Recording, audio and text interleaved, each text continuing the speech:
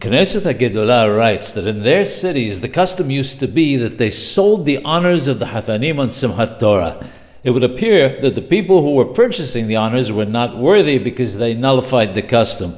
This was in order to give the honors to those who had the crown of Torah upon them, or at the very least were of the more important people of the community. It says in Moed Lechol Hai that there are those who do not wish to be Hathan Torah or Hathan Bereshith because of the cost involved with the obligation of having to provide a festive meal, a seudah, for numerous people. He comments that it would appear that they do not need to invite so many if it's difficult, but can limit the amount of people at the seudah.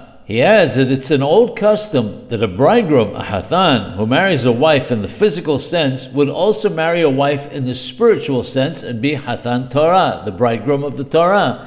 He tells of a bridegroom who, in his first year, became extremely ill. In the midst of his illness, he asked God to heal him so he could be Hathan Torah on Simhath Torah. He was cured of his illness and fulfilled his commitment with great happiness.